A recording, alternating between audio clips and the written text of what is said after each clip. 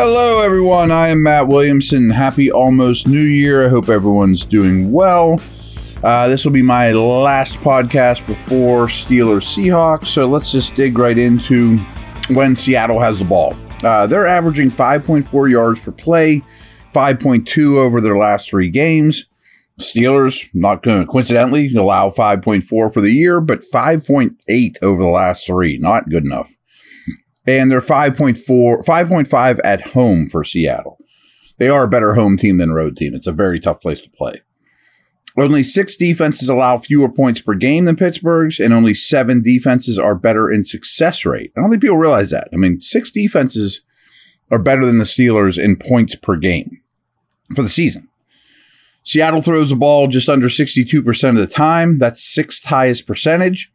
But over the past 3 games, they're all the way up to 63. They've been throwing it a lot, but also late in games as they come back.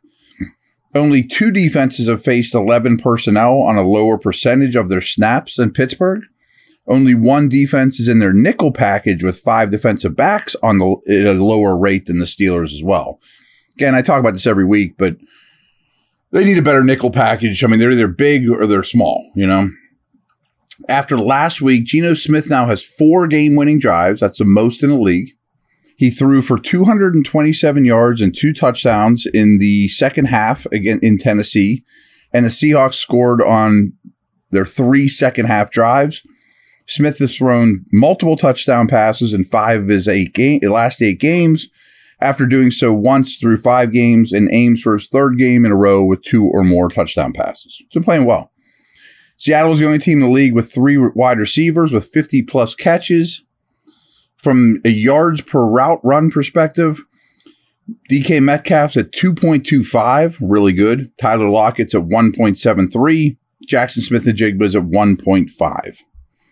Metcalf's 8 touchdown receptions is only behind Tyreek, Mike Evans, and Cortland Sutton amongst wide receivers, and he is 8th in end zone targets with 14. Metcalf has 43 receiving touchdowns since 2019, the 4th most in the NFL over that time.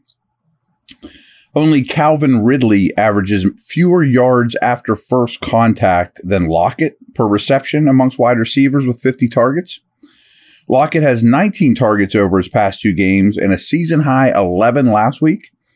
This is his 4th season with 75-plus catches, but Lockett hasn't scored in 6 straight games.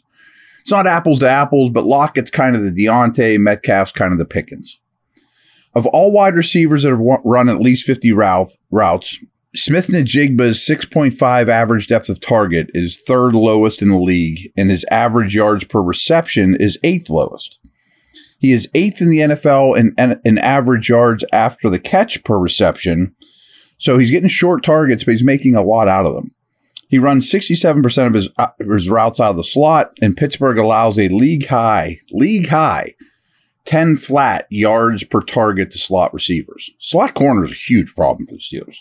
Seahawks tight ends Noah Fant, Colby Parkinson, and Will Dissly have all played between 337 and 540 snaps this season. Only one offense utilizes 13 personnel, a higher percentage of their snaps than Seattle. While the Steelers have faced 13 personnel on 5.3% of their snaps, the 2nd highest rate for any defense. Those teams are attacking the Steelers out of 13, 3 tight ends, and Seattle loves using 13. Noah Fant's starting to kind of separate a little bit from this group, though. He did have a season-high 70% route participation last week. The Steelers' defense is allowing the NFL's 6th best completion percentage, but are facing the 6th highest average depth of target. So some of this TJ Watt stuff's bonkers. He set the franchise record in 2021, as you remember, with 22.5 sacks.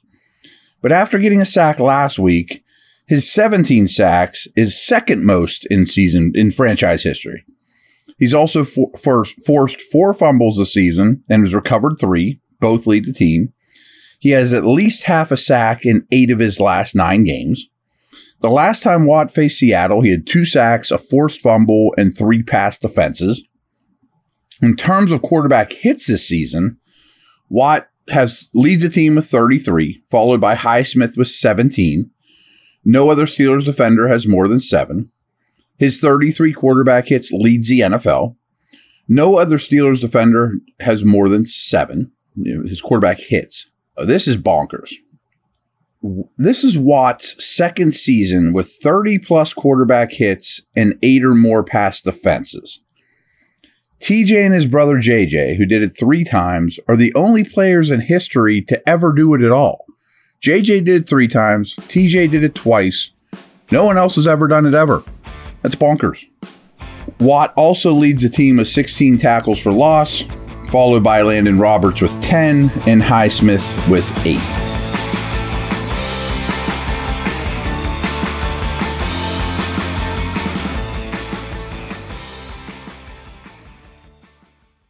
So, folks, I've told you a lot about our friends at Bet Online. With NFL, bowl season, and NBA in full swing over the holidays, Bet Online isn't taking a second off. They want to make sure you have all the up-to-the-second, up-to-the-minute odds, news, information. Bet Online has all the sports wagering info available you need for both your desktop and mobile, which is super easy. Head there today and get into the action. Remember, though, to use our promo code BLEAV, all caps, BLEAV, to receive your 50% welcome bonus on your first deposit.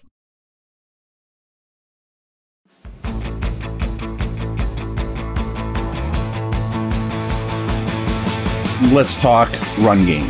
Steelers gave up just 59 yards on the ground last week, and Seattle could only muster 58 yards rushing. 54 of it by Kenneth Walker III. Walker and Zach Charbonnet have combined for just over 1,200 of Seattle's 1,354 rushing yards.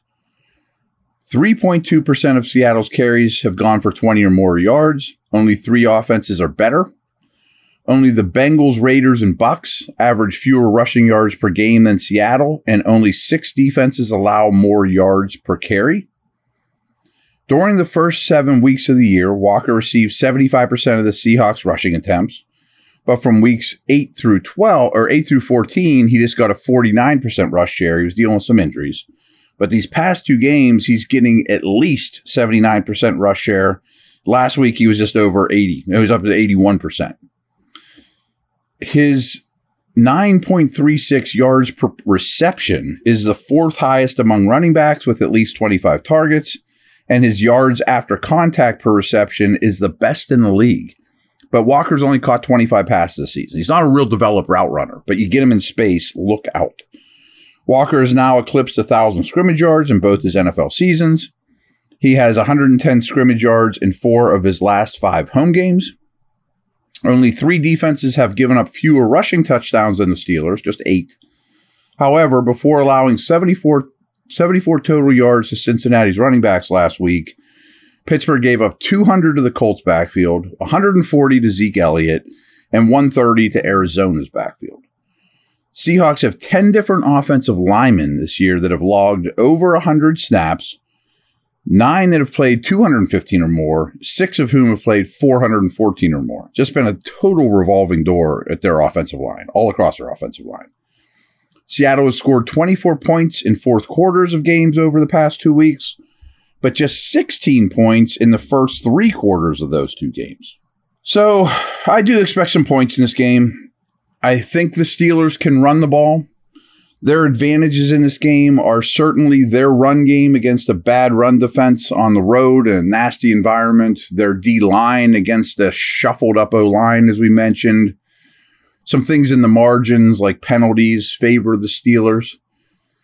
But I have Seattle in this game 27-23. I looked at, rewatching last week's game. It was wonderful. Steelers won, all that great.